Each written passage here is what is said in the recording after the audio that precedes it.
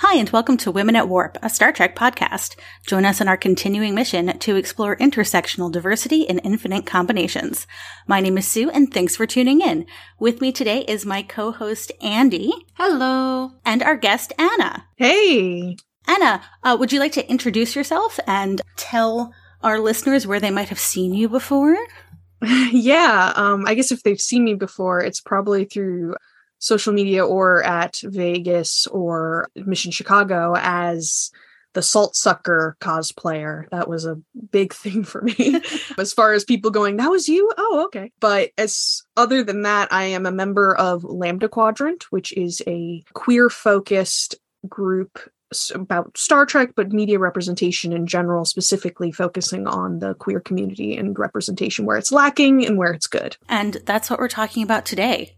Specifically, asexuality and aromantic characters in Star Trek, or the asexual or Aspec umbrella. But before we get there, we do have some housekeeping to do first, as usual. Our show is made possible by our patrons on Patreon. If you'd like to become a patron, you can do so for as little as $1 per month and get some great rewards, from thanks on social media up to some silly watch-along commentaries and some non-Trek podcast episodes. Visit us at patreon.com/womenatwarp. If you're looking for podcast merch, you can check out our TeePublic store. There are tons of designs with new ones being added all the time, and on so much more than just t-shirts. You can find that at teepublic.com/stores/womenatwarp. And our convention patches and enamel pins are also available online at womenatwarp.com/shop. All of those links are also available just by going to womenatwarp.com. And we have now 2 giveaways happening at the same time. The first one is the New York Comic Con exclusive Murph plushie giveaway that is still going on. The giveaway is open to everyone, no matter where you live. Just email us at crew@womenatwarp.com and tell us what you're looking forward to in the second half of the first season of Star Trek Prodigy. We also now have 3 copies of Dr. Aaron McDonald's new board book for kids ages 2+, called My First Book of Space, to give away to listeners. To enter this giveaway, send us an email and tell us your favorite episode of Trek that features a spatial anomaly. For this one, you do need to have a U.S. address to enter the giveaway. For both giveaways, the entry deadline is midnight Eastern on Sunday, November 6th. You can enter both, but please send separate emails. Each valid entry goes into a different hat or folder for that specific giveaway, and winners will be chosen at random. If you only send one email, it can only go into one hat. All right, so asexuality and Star Trek, or the ace umbrella in Star Trek, because I don't want to leave anybody out. Seeing as we're the A, we often get tossed back behind that plus sign. I'm ace. Anna, you're ace? Yeah, I'm more gray than strictly ace, but I tend to use ace as a short term, just because people tend to just go, well, what is that? And I don't feel like giving them a dissertation every single day. Yeah, I often use queer just because it's easier. Yeah. The other part of my identity is that I'm bi. So I'm bi and ace, and I find that it's just very much easier to just say I'm queer. I have used to say, and I still say it often, is that everyone's hot, but please don't touch me. I love that so much. And before I even properly came out, I'd come out to people in my life, but not really any more formally than that. Mm-hmm. I used to say my sexuality was the shrug emoji. Yeah, so just very like, all right, we're just vibing, leave me alone. Yeah, I'm the emotional support bisexual that was assigned to Sue. It's true. It's so real. It is.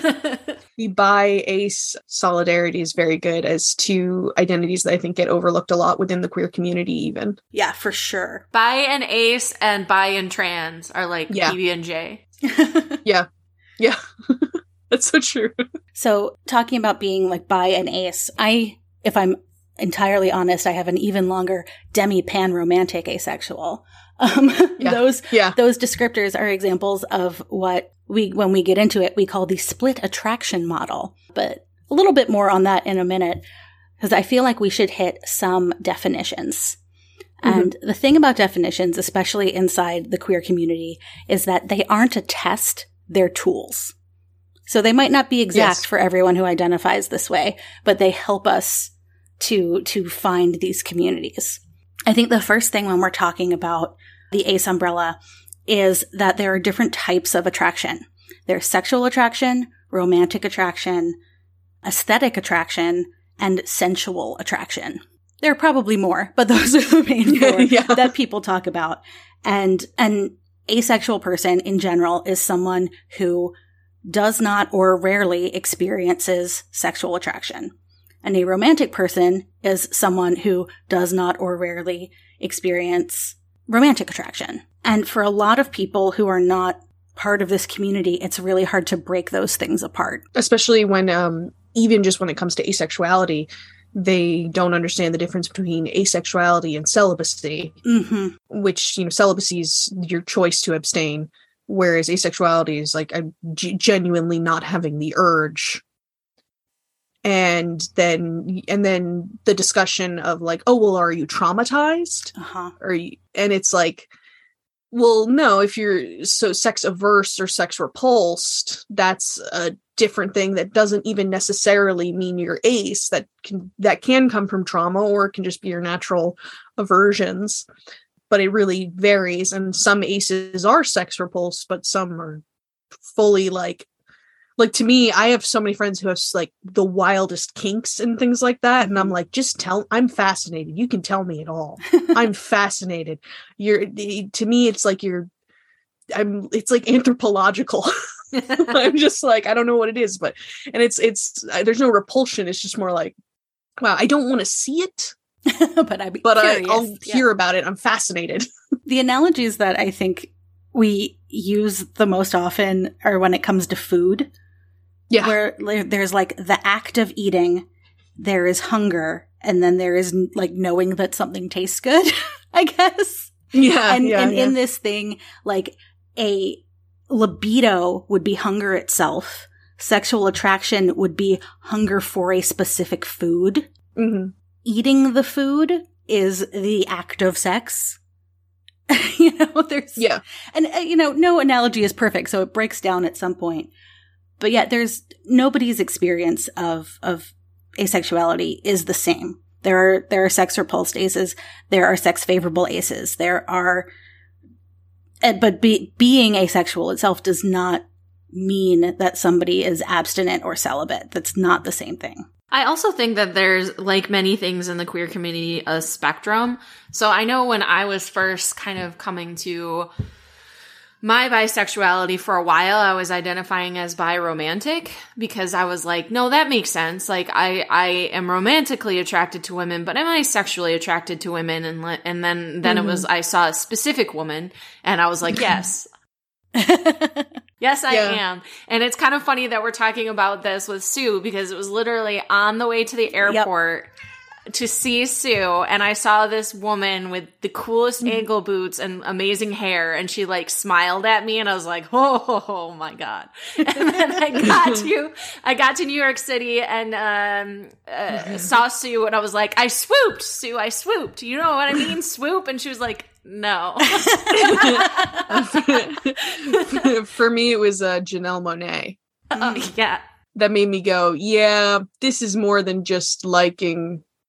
They're just thinking women are pretty. Yes. There are lots and lots of identities that fall under the Aspec umbrella, but I think the two others that we hear the most frequently are demi or demisexual or demi-romantic, which is someone who only experiences sexual attraction or romantic attraction after an emotional bond has been formed. And then gray romantic or gray sexual or gray asexual may experience attraction rarely under specific circumstances or of a low intensity. And as I mentioned previously, when we break it down like this, it's what is referred to as the split attraction model, where your romantic attraction may be different from your sexual attraction. Yeah. And then speaking on gray, because I should add someone who's gray, I always describe it as like the few times I get aroused, I'm genuinely surprised. I'm like almost offended by my body. I'm like, what? We don't do this. I think I don't know if interesting is the right word, different about the ACE community. And I am using ACE as the umbrella term here. So just making that clear, is that we're defining ourselves by a lack of something, which, I mean, just starting from that position is unusual. Yeah. We're almost forced to identify with these labels by the fact that our society is so sex obsessed. And then it kind of sucks because sometimes within the queer community, people say, well, because you're being defined by a lack of something, or almost like you're not being oppressed. Or like you're not really queer. I have issues with the idea that an intrinsic part of being queer is oppression. No thanks. But I think it's also inaccurate to say that asexuals do not face oppression or discrimination. Yeah. It's different, I think, than several other queer identities, but that doesn't mean it can't be harmful. You know, I mean, when you grow up with everyone around you and the media around you and everything telling you that, like, you're going to fall in love and get married and go through these certain steps of life, and then you don't have 2.5 kids, you're going to, white picket fence. Yeah. And so many ACE people describe themselves as feeling broken, specifically using that word broken before, like, finding the community, before figuring out their identity. And that's incredibly harmful. And also, like, I would love to be in a relationship, and dating has this other difficult element. And the amount of times I've felt pressured, like I should have sex with someone so that way I could potentially find love, is really upsetting. It's difficult too if you're trying to form a relationship with an allo person or someone who is not ACE. Yeah. The opposite of ACE is allo, ALLO. So often, the way the allosexual community forms relationships is in almost a different order. Yeah. Or, like, doesn't understand how a relationship could work if sex isn't involved in it. They understand celibacy. Right. But they don't understand that they've just never wanted. And then there's also, like, people will almost comfort me. Like, well, you'll find someone someday. Right. It's like, no, if I wanted to have sex, I'd get it very easily. Right. It's not about waiting for the right person. It's not about being a late bloomer. It's not about being afraid or ugly or sick or having a hormone imbalance. Yeah. Yeah, I had for quite a long time just used either too busy or not currently interested. Which is if somebody, like, especially a family member, are you dating anybody? No. Yeah. Thank you. I'm too busy. I found the term and definition of asexuality through Tumblr in my, I think, late 20s. And I was like, oh, it makes a ton of sense now. And this is, for that exact reason, that's why I defend labels. Like, I know not everybody wants them or uses them or feels the need to apply them to themselves. But when you're somebody who feels out of place and you find a word that resonates with you, automatically you know that there are enough other people who experience that there's a word for it, which also means that there's a community for it. So let's talk about television. What we're here for. I want to talk a little bit, just a smidge, about representation in media in general, and then specifically about Star Trek. There's not a lot of its representation in specifically television and film media. Yeah. The one that I know gets talked about a lot is BoJack Horseman, or what's the character's name? Jeff. And there are a couple from some more recent, like, streaming shows, but our mainstream television doesn't have it. And when it does, I'm thinking about I don't know, characters like Sheldon from The Big Bang Theory. Yeah. I'm sorry. I have to sigh when I talk about that show, but yeah, no, we all do. Where they even made the like mitosis asexual reproduction joke about Sheldon. And then also he went on to have a romantic and I believe sexual relationship with a female character later on. That's what happens, right? When you think about Sheldon or like Jughead on Riverdale, right? Oh, yeah. They start out with like real ace vibes, right? And then go on so that their character development involves a relationship. Yeah. And it's presented in such a way that, as we were saying before, being in a relationship does not negate somebody's asexuality, but it's presented in a way that, like, they're a better person now because they have found their sexuality. And that's the problem. Or they were unfulfilled. I wanted to talk about in Sherlock, BBC's Sherlock, he specifically hadn't texted Irene Adler back, and Watson or John says something like, she's out there, she likes you, and she's alive. And do you have the first idea how lucky you are? Just text her back. And then Sherlock says, as I have explained to you many times before, romantic entanglement, while fulfilling for other people, and then John cuts him off and says, would complete you as a human being. And I was like, that is so ace-phobic. And sure, you could say, well, they didn't intend Sherlock to be asexual. But on the DVD commentary of the very first episode of Sherlock with Mark Gatiss and Stephen Moffat, they specifically call Sherlock Holmes asexual. They specifically say, oh, well, he's asexual in the novels and he's asexual in our show. They specifically say it. And they continued to say it to the point where that in 2014, I think it was an Elle article. Yeah, it was an Elle magazine, I believe. Benedict Cumberbatch was asked about it. And he said he's asexual for a purpose, not because he doesn't have a sex drive, but because it's suppressed to do his work, which that's not asexuality, that's celibacy. And so it's this blatant misunderstanding what asexuality actually is. And there were people at cons, there were people on the internet saying like, hey, that's not what ace is, for years. And then, flash forward to like 2017, I believe, when the episode came out, and they're not only, not only are they, it just sucks that they had John Watson literally just saying like, oh yeah, a romantic entanglement would complete you as a human being. It's like, no. That's not how life works. You don't need romance or sex to complete who you are. But yet, that's the message we get from all angles. That's all mirrors. So even when you think you might be getting some ace representation, we often get stabbed in the back. There's also an infamous episode of House where a woman is pretending to be asexual because she wants to marry an asexual man.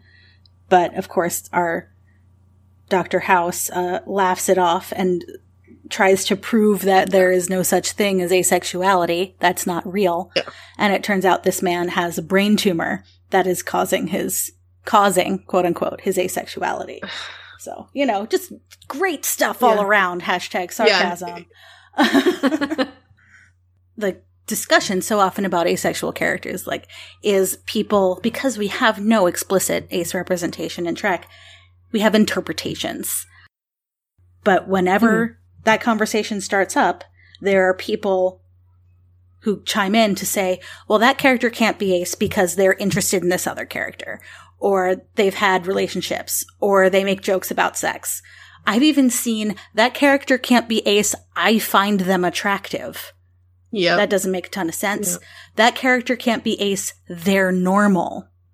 That has been said too, but that's not what it is. It's not how any of this works. Yeah. We get into Trek, and I think the first several characters that come to mind all sort of fall into the same category of what I think of as the others, or the Spock archetype. Spock, Data, Odo, and Seven our outsider characters on our first 4 series. You know, these are all characters who, interestingly, are also often seen as autistic representation. And the commonality here is that these are the traits that they exhibit that make people interpret them these ways are intended to make them less than human, or at least other than human.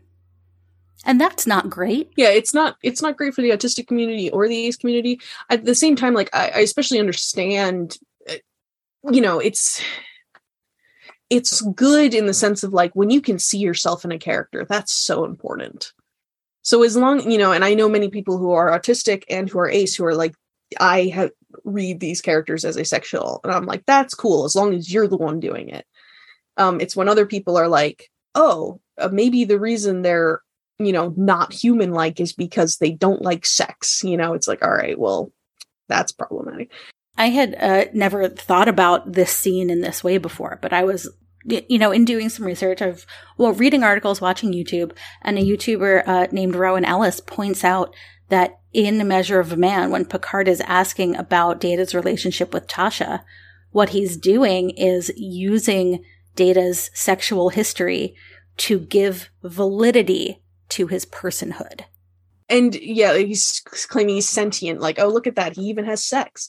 Even though, like, I think it would have been more valuable to be like, look at how, even though he knows that she's dead, he's not disclosing something that she asked him not to tell. You know, because he was like, I promise not to tell her. And then he's like, I think Yar will understand, which, like, fair enough. But it's like, why is that important? And he's just kind of like, listen, whereas I think what would prove his sentience more so would be the fact that he's making the decision to say, no, to kind of respect her memory, I'm not going to say something that she didn't want shared.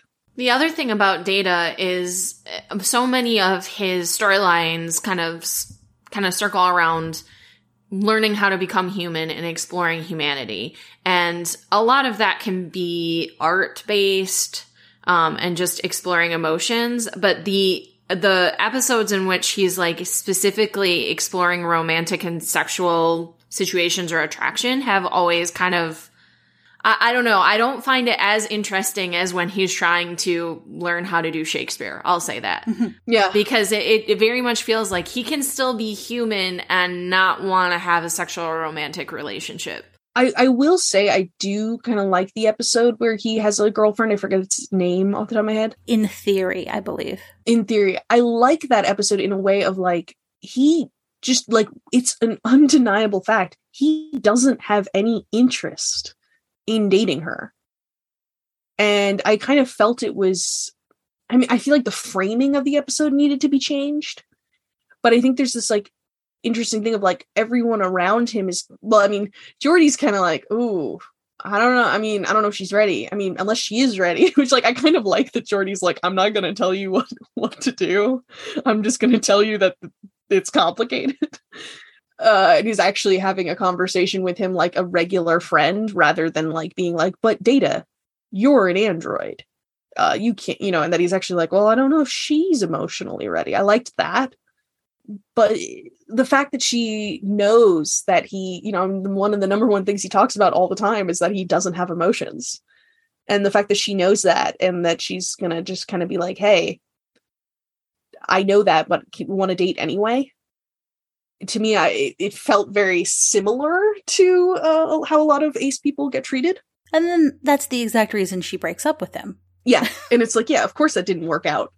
I guess, I don't know. Sometimes people, like, watch that episode and they're like, at the end, they're like, oh, I felt bad for her. And I'm like, no. I'm like, I don't know. That was kind of predatory. I'm not about her. You know, I think, honestly, I think Data went into it exactly as he should have. He was like, this is an experiment, I guess. Like, he's like, I'm going to try writing a program. I'll be testing out a bunch of things. Oh, we're breaking up. Well, then I'll delete this. I was like, honestly, what a baller move, man. Nice, bro. But the framing of the episode, you know, is wrong. I feel like the audience views it and goes, oh, it's so tragic that he, like, couldn't find love with this one woman who is blatantly misunderstanding who he is as a person.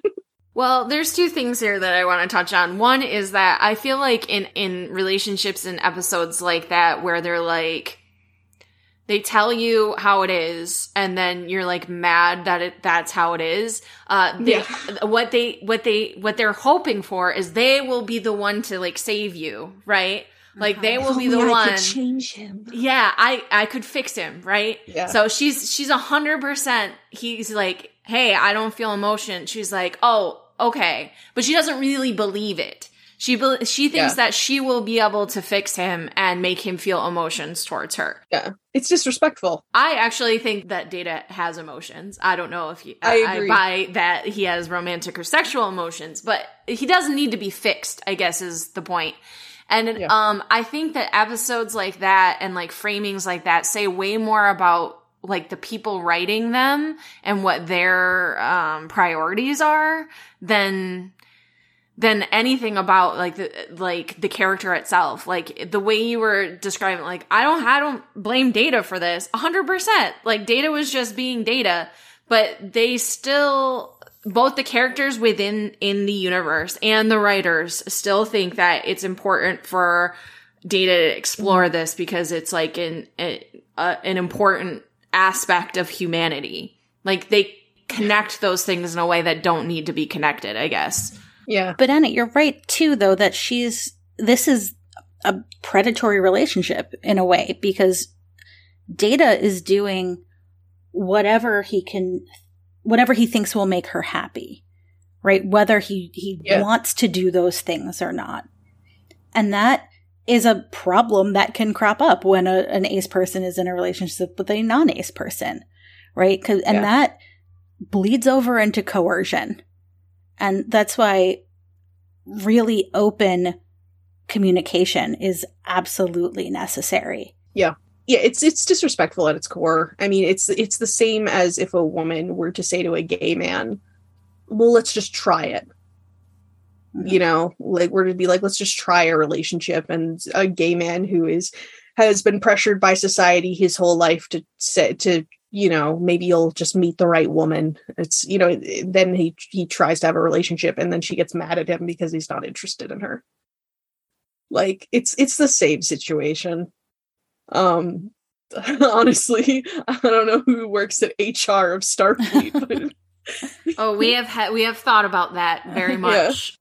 Yeah. I mean, Troy's like their closest and she doesn't do a great job.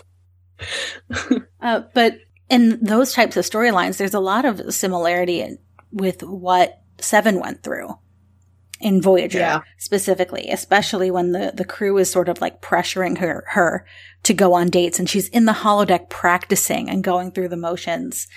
And I think at the time, a lot of folks read her as having a lot of ace characteristics. I think looking back on it now with what we've seen in Picard, we can take the reading that, well, these relationships weren't working because they were heteronormative relationships, perhaps. Yeah. Or also, maybe she just wasn't ready to start dating. Yeah. Like, girl only found out what her name was, like, you know, recently. Like, maybe she's dealing with stuff. And that's the whole, like, you know, I definitely, especially with Picard, read her as someone who is, at least, obviously, she's interested in women. That's canon. Whether or not it's exclusively women, you know, who knows? But it's very predatory, the way they treat Seven as well, the pressure. Yeah, and there's an interesting take in a piece actually published on the Women at Warp blog by Claire Rosemary, who wrote, an asexual Seven could have swerved into the territory of blaming the Borg for her lack of sexual attraction, framing it as something the Borg robbed from her, either directly in the narrative or interpreted as such by viewers, furthering the notion of asexuality being abnormal, wrong, or something to be fixed. Yeah, like a trauma. And it's just... there are so many different ways to interpret these things, which makes this part of the queer community something that's kind of pretty difficult to portray. Yeah. Not saying it's not. Yeah, no, I think it's true. And then we wanted to talk about Odo as well. And even just like, this is a trope that I see a lot with characters who previously maybe were written as ace, but then as we've discussed, they suddenly now have to have relationships. a lot of them will like lose their virginity almost to a random character before they can like end up in a like committed relationship. I don't know if that's just like, if there's this element of like, they want them to be practiced. Odo is a character who like, he shown really no sexual interest ever. They established that he had some romantic interest in Kira, but not any sexual interest. And then they had that episode where there was the woman who, you know, didn't know she was like a sleeper agent. And it's like, you know, I hate this term, but to like to use it, it's almost like the writers were like, oh, good, now he's popped his cherry. And it's like, and that was like, that seemed to be the whole point of that episode, was for him to learn about what sex was. And then it was kind of like, all right, now he's going to get with Kira. And, you know, they had him sleep with the other changeling. They had him have sex with the other changeling. And that was like a distinct scene where the changeling's like, so that's how, you know, solids have intimacy. It's a pale comparison to the Great Link. And she's immediately disparaging sex. And he's like, you know, it can be pleasurable. And it felt like it was almost like, see, villains. Like look at how weird this, you know, this founder is. She doesn't get sex. She's trying to convince Odo that like we're gross for having sex. And it even then felt a little like, all right. I kind of would have loved it if Odo was like, no, it's gross, but like, you know. Well, even when he and Kira are in their relationship, maybe it's just my reading, but I don't see the two of them as really being overtly sexual as much as they are like sensual. Yeah, I mean, we see him like giving her massages. And maybe that's because it's on 90s network television. But yeah. He does he also do the thing where he like touches her and goes liquid on her? I know he does that on his first sexual partner, that one woman, where he just is kind of like, well, the Great Link is kind of like this. And then the woman just goes like, oh. He like light beams at her at one point, doesn't he? I know he does like a shimmer over Kira. But honestly, it's in discussions of Odo that I have seen, you know, people on the internet get the most mad. If you say like, I relate to Odo as an asexual person, people are like, but he had a relationship with Kira. Like, yes, and? That doesn't necessarily negate an asexual identity. Yeah. Whereas I also like, I'm sorry, like you're okay with all you think that it makes sense for all these other aliens to have been, you know, physically compatible, to have had sex with like Captain Kirk or Riker or all these other things. That makes more sense to you than maybe Kira was an understanding partner. You know, I mean, Kira seems like, to me, one of the ideal ace partners for an ace person, because she, you know, she does, you know, I think she does have sexual desire. I don't read her as being ace, but the whole thing with like her being kind of attracted to O'Brien was like because he was having these moments of talking to her intimately, and like they were having this intimate relationship in other ways. They were living together, they were joking, they were laughing, they were talking about planning a trip to Ireland together. He's massaging her, but it wasn't sexual for them. And then, you know, so she can obviously have those affections outside of sex, and she understands intimacy outside of sex. And, you know, Odo, we see a scene of Odo giving her a massage, and she's like, this is the life. And it's great. Like, and I'm not saying they never had sex. I could definitely see that they might have, but it's just not it's not something she's pressuring him to do. And it also wouldn't negate him being an asexual character. Correct. Yeah, that's very key. Like, as I always explain to people, like, it's not, as an ace person, like, it's not that I would never have sex. You know, it's more like you do things with your partner all the time that maybe aren't necessarily your favorite thing, but are their favorite thing, but also like you enjoy it because you enjoy doing it with them or something. Like people who take like pottery classes because their spouse was like, hey, let's do this. And you're like, I have no interest in pottery, but I want to do like a date night with you, you know? The important thing is that there isn't the pressure and that there isn't the coercion. Exactly. And it can even be for ace people to have like sex with their partner. That can even be pleasurable. Sure. You know, it's not like, oh, it's not like you can't, it's not like the sickness of like, oh, this person can't orgasm or something like that. Right. Just because you don't feel the attraction doesn't mean that you don't necessarily feel sexual pleasure. One thing that I wanted to kind of bring up was something that we see kind of with both Spock and Data are episodes in which either their or other people's inhibitions are lowered through some sort of drug. In Spock's case, it was very much the literal pollen, sex pollen that has spawned a million fanfics. And then, you know, Data and Tasha Yar having their good times. Yeah. But it's almost like, what would happen if we made Spock sexy and him wanting him be all drunk and crazy and like, what if he was horny? Exactly. Wouldn't that be wild? Like, you know what I mean? Yeah, and they definitely wanted to explore that, and the only way they could feel like they could do that was to have a flower pollen in his face. You know, which like what I do like about that episode a lot, though, I will say, is like, again, I found her predatory. And I think the audience actually felt that she was predatory as well. Cause he's like going off alone with her. And you're like, I think as the audience, you're like, oh, what's going to happen? You know, like, you're like, oh, what is she luring him to? And then boom, he gets pollened. And I don't know. I have not had a conversation with someone who was like, oh, you know, if only he'd stayed pollened. No, I feel like everyone was like, yeah, that was villainous, and Kirk did the right thing by getting him cured, by pissing him off. And it's like, yeah, that's the hero story. So in some ways I kind of like that it was like, hey, girl, the fact that you like changed Spock fundamentally, that's messed up. Yes. 100%. I mean, she was also and now I make her less predatory than the other one because like she was also under the influence of the pollen thing, because like that seemed to be a thing where they were like part of the pollen thing was to make them all, it was like to make everyone else pollinated. I guess what I'm trying to think of, and I don't know if I know the answer to this question, is what was the goal of the writers when they were doing this episode? Like, what were they saying? Because I don't know that I feel like it was a, hey, informed consent is important episode. You know, like, I don't know that was the theme that they were going for. Yeah, I doubt it.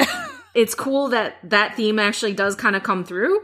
But so then my question then remains, like, okay, but why? And so then what was the goal of why make Spock horny? What do we get out of that? It was almost like, I feel like it was almost more of like a take on, they were like, oh, Invasion of the Body Snatchers was good. And it's like, how do you show that Spock is not acting like himself, have him smile? Yeah, right, that's the thing. And then, but going more onto other episodes, obviously we have the Pon farr episode, which I do love Amok Time, because it is just kind of like, oh no, I'm horny. Like, I feel like the thing of like, when I do get aroused, I'm like, this isn't right. This is like, body, we don't do this. I don't have time for this. Like when he has that beautiful scene where they can't just have him say that he's aroused because it's the 60s, but he has to explain to Kirk that he's aroused. And he just has that whole like, you know, salmon swim, they make a dangerous, you know, trek along, you know, of your Earth and all different thing. And then Kirk says something like, oh, well, you know, there's no shame in that, Mr. Spock. It happens to the birds and the bees. He goes, birds and bees are not Vulcan. And it's like, I love it because I like relate so hard to just how annoyed he is. It's like he's feeling arousal and he's angry about it. He's just like, I cannot deal with how much of a freaking inconvenience this is. Like, and I'm the first to admit that I really like Amok Time, if only for the bells, and the plomeek soup, and the whole episode is pure camp, and honestly one of my favorite episodes. But again, I ask, like, what are they exploring here? And it feels very much like, what if Spock was horny? Yeah. And I just find it very interesting that so many writers in the late 60s were like, okay, let's write this very proper character that doesn't feel very much emotions, but also let's make him horny as hell for not just one episode, but like multiple episodes. Like, that was their guiding star. And I'm amused by that. That's how you make it clear that he is acting out of character. Yeah, it's like, and I read once, and I unfortunately can't cite the source because I don't remember exactly where, but I once read that the concept for Amok Time was to kind of address the fact that unexpectedly women who were watching Star Trek really wanted to bang Spock. Like, female fans were like into him, and that they were like, okay, people... Give the people what they want. Yeah. You know, number one question, you know, TMZ, like, following Leonard Nimoy with cameras, like, hey, just, you know, does Spock bang? Does Spock bang? Yeah. And that they were like, this is how we address it, but also do some Vulcan world building. It's the first time we see them on Vulcan. It's the first time, you know, we really see Vulcan culture. It is also specifically interesting how much they link sex with violence in that episode. Not just in that episode. Throughout TOS, that's a very common link. Yeah, but that one especially, because it's literally, you know, the trope of bang or die. Spock was so formative. for fanfic. All his horny tropes have endured to this day. Of these four characters, I think the only time any of the actors have acknowledged potential asexuality was Rene Auberjonois, who said in Vegas, at Star Trek Las Vegas in 2017, that he always considered Odo asexual and wasn't quite sure what sexuality or sex really meant to Odo. Yeah. But, you know, not necessarily the others. You know what, I'll be honest though, like, I felt like Rene felt that, and I definitely felt that from his acting. Mm-hmm. Of like that Odo was more like intrigued by sexuality rather than like into it exactly. Yeah. One of my favorite Odo lines is, "I'll never understand the human need for coupling." Yeah, it's a great line. So good. But also, he does kind of, I felt like Rene felt that and understood the complications of like an alien and stuff. And I don't really feel the writers. Yeah. Agreed, or at least we're thinking about it that way. At least not all the writers. Depends on the writer, definitely. I mean, it's similar. I'm sure everyone knows, you know, about how like Andy Robinson was like Garrick gay. Yeah. But the writers not necessarily. Well, specifically the producers were like, well, that's not going to work. But I want to go on and talk about some of the other characters that people sometimes bring up when we talk about finding ace representation in Star Trek.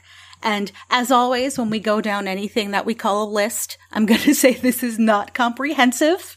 Just some ones that we have written down. And my favorite recent one that I have heard and now adopted myself is that Picard is Demi. I could see that.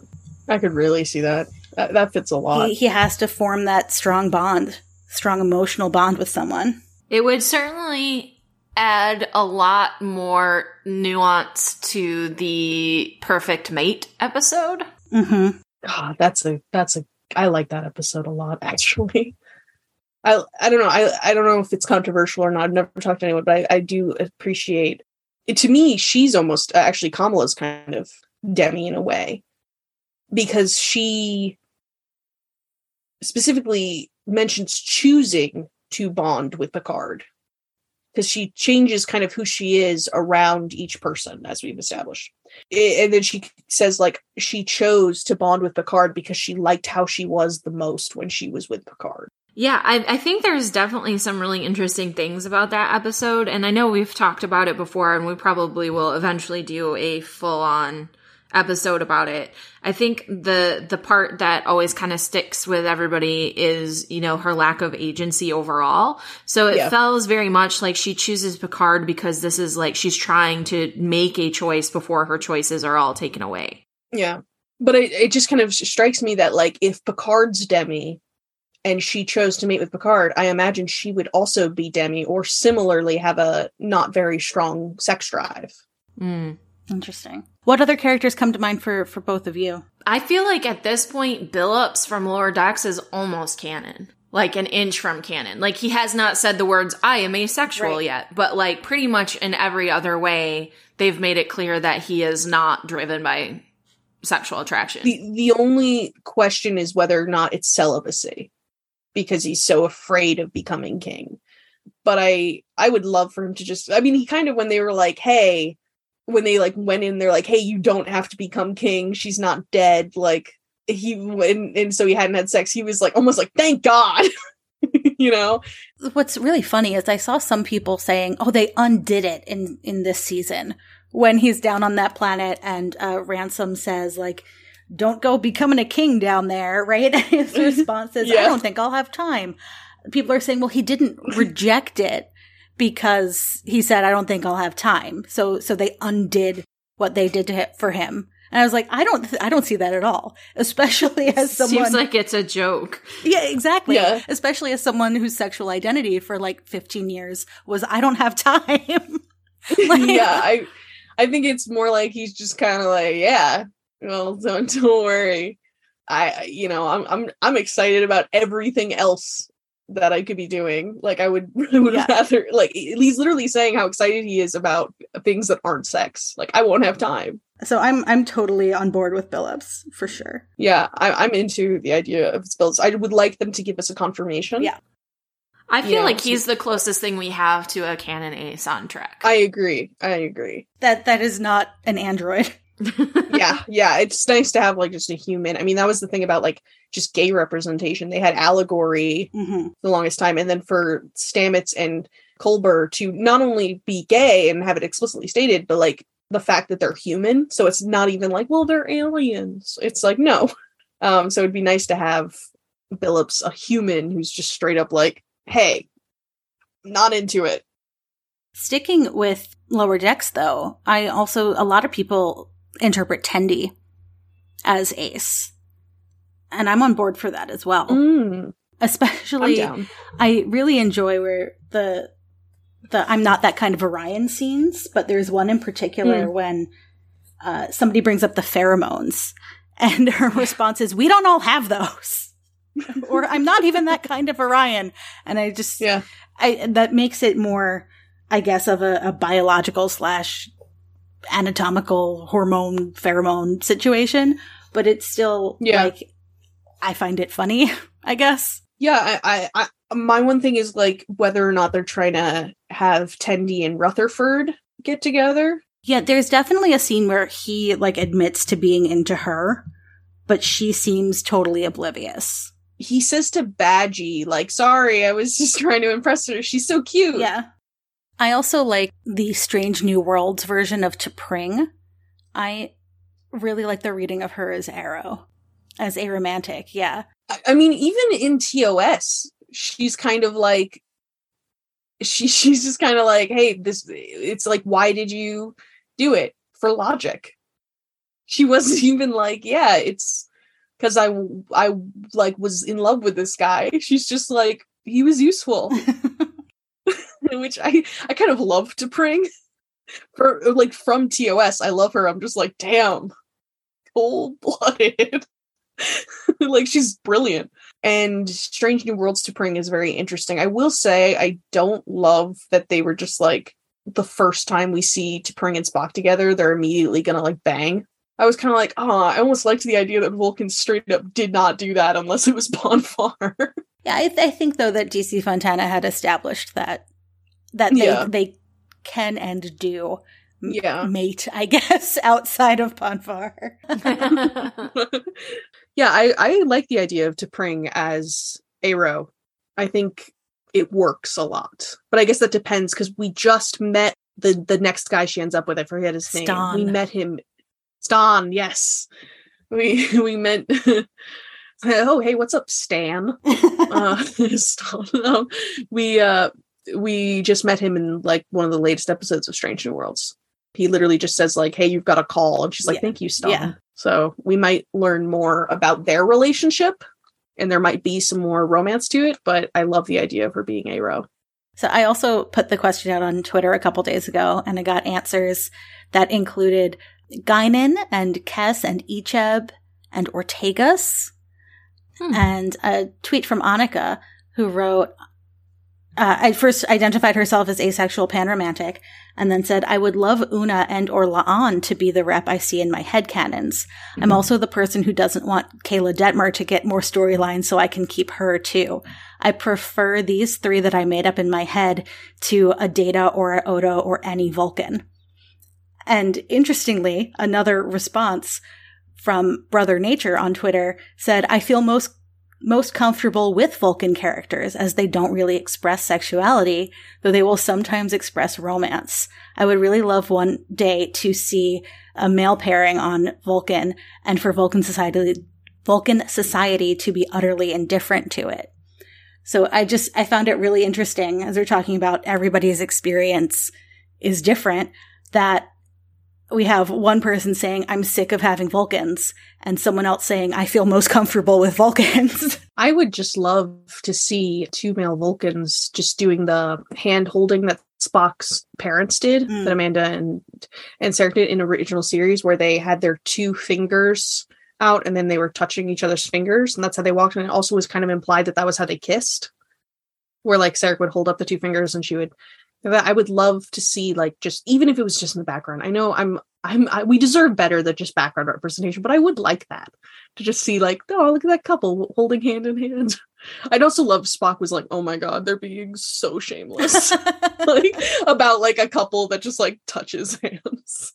Like, I've always loved the idea of him seeing his parents do that, and he's just like, oh my god, mom, dad.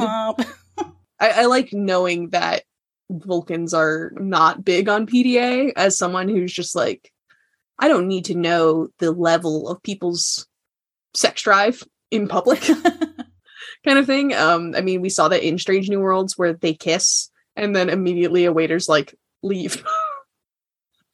It's just kind of like, would you mind doing that elsewhere? It's the Vulcan equivalent of get a room. Yeah, like even though like they clearly a proposal just happened. Because, like, it's right there. They're just like, go. Just get out of here.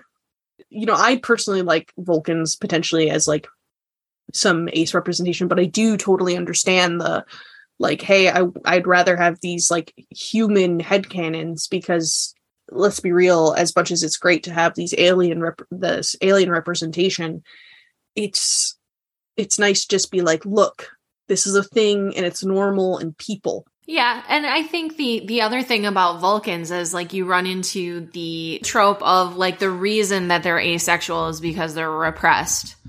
Mm-hmm. They're repressing their emotions. Because one thing I've always liked about Vulcans is the lore on them is not that they don't feel feelings, it's that they feel them so strongly that they feel like they have to repress them.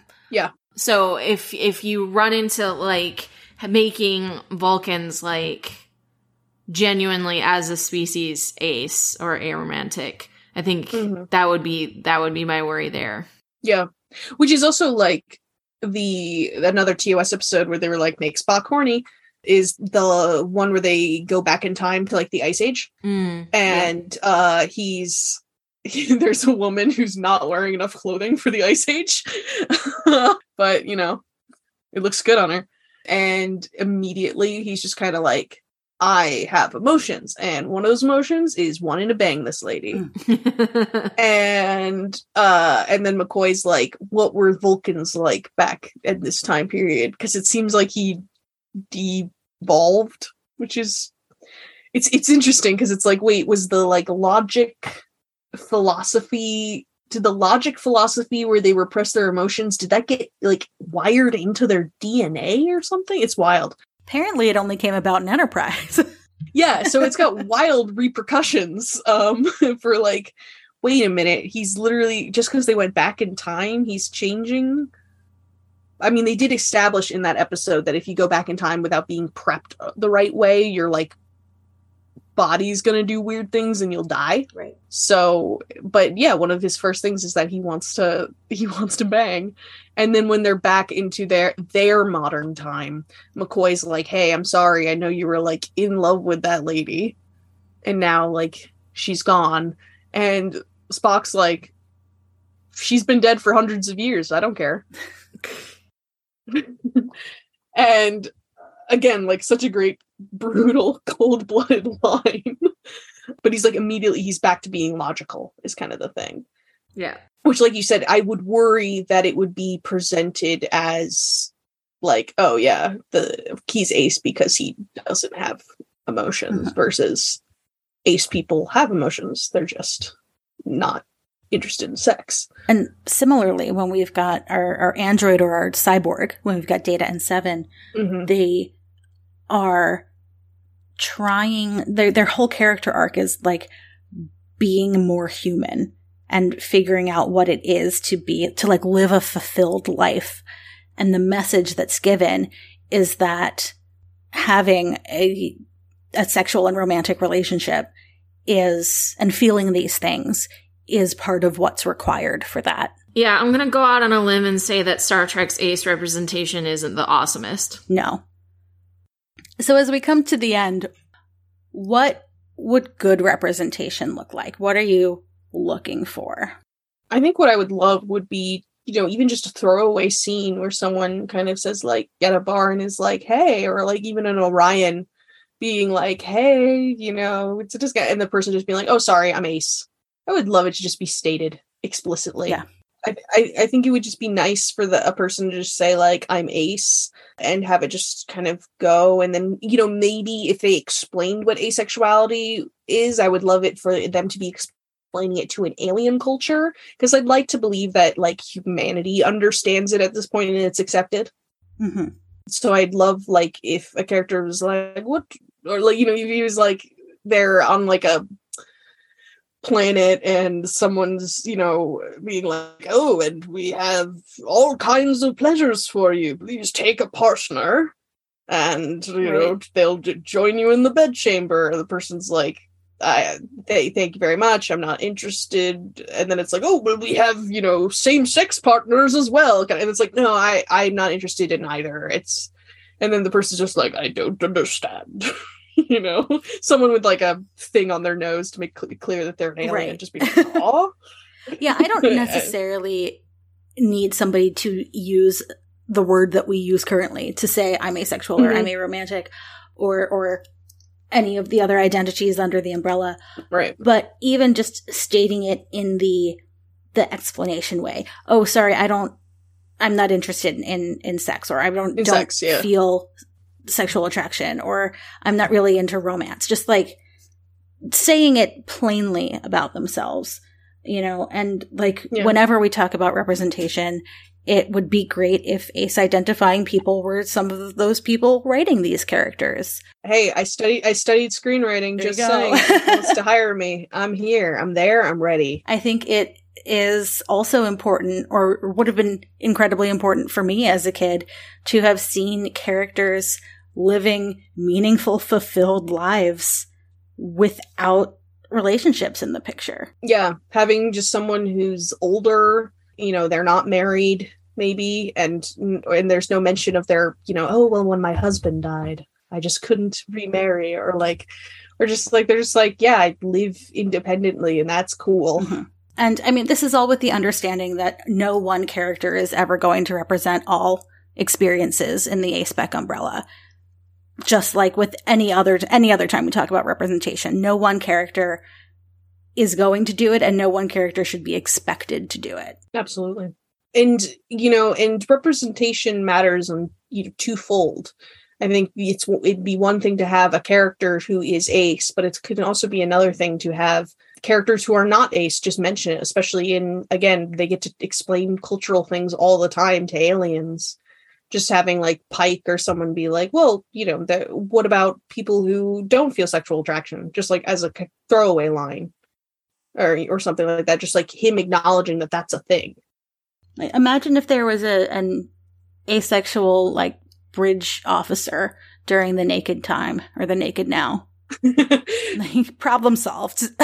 Maybe that should be the reading of Riley from TOS. A lot of people were getting horny and doing crazy things, and I get like Riley sometimes when I'm really drunk. I want to just like lock myself in a room and sing. Like, that was great. I mean, I think that for me, any representation would be step forward. Mm-hmm. Like any explicit representation. So I don't really have anything on my wish list, I guess, except for it to exist. I think that's fair. It would just be nice. I think we have used up all of our time for today. Anna, if people want to follow you or find out more about what you do or Lambda Quadrant, where can they find you on the internet? Yeah, so you can find Lambda Quadrant at Lambda Quadrant across all socials, Twitter, Twitch, YouTube, Facebook, the whole shebang. We've been streaming once a month lately, doing game nights, sometimes talks about different queer identities and things happening in the Trek universe and fandom. So please check us out. You can also follow me personally on Twitter at Anna_M_Kelly.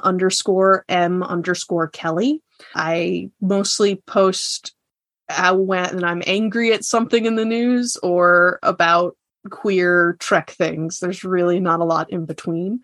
And I'm thinking about streaming some video games soon on Twitch, and that'll be the way to hear about it if you want to see me play video games badly and scream.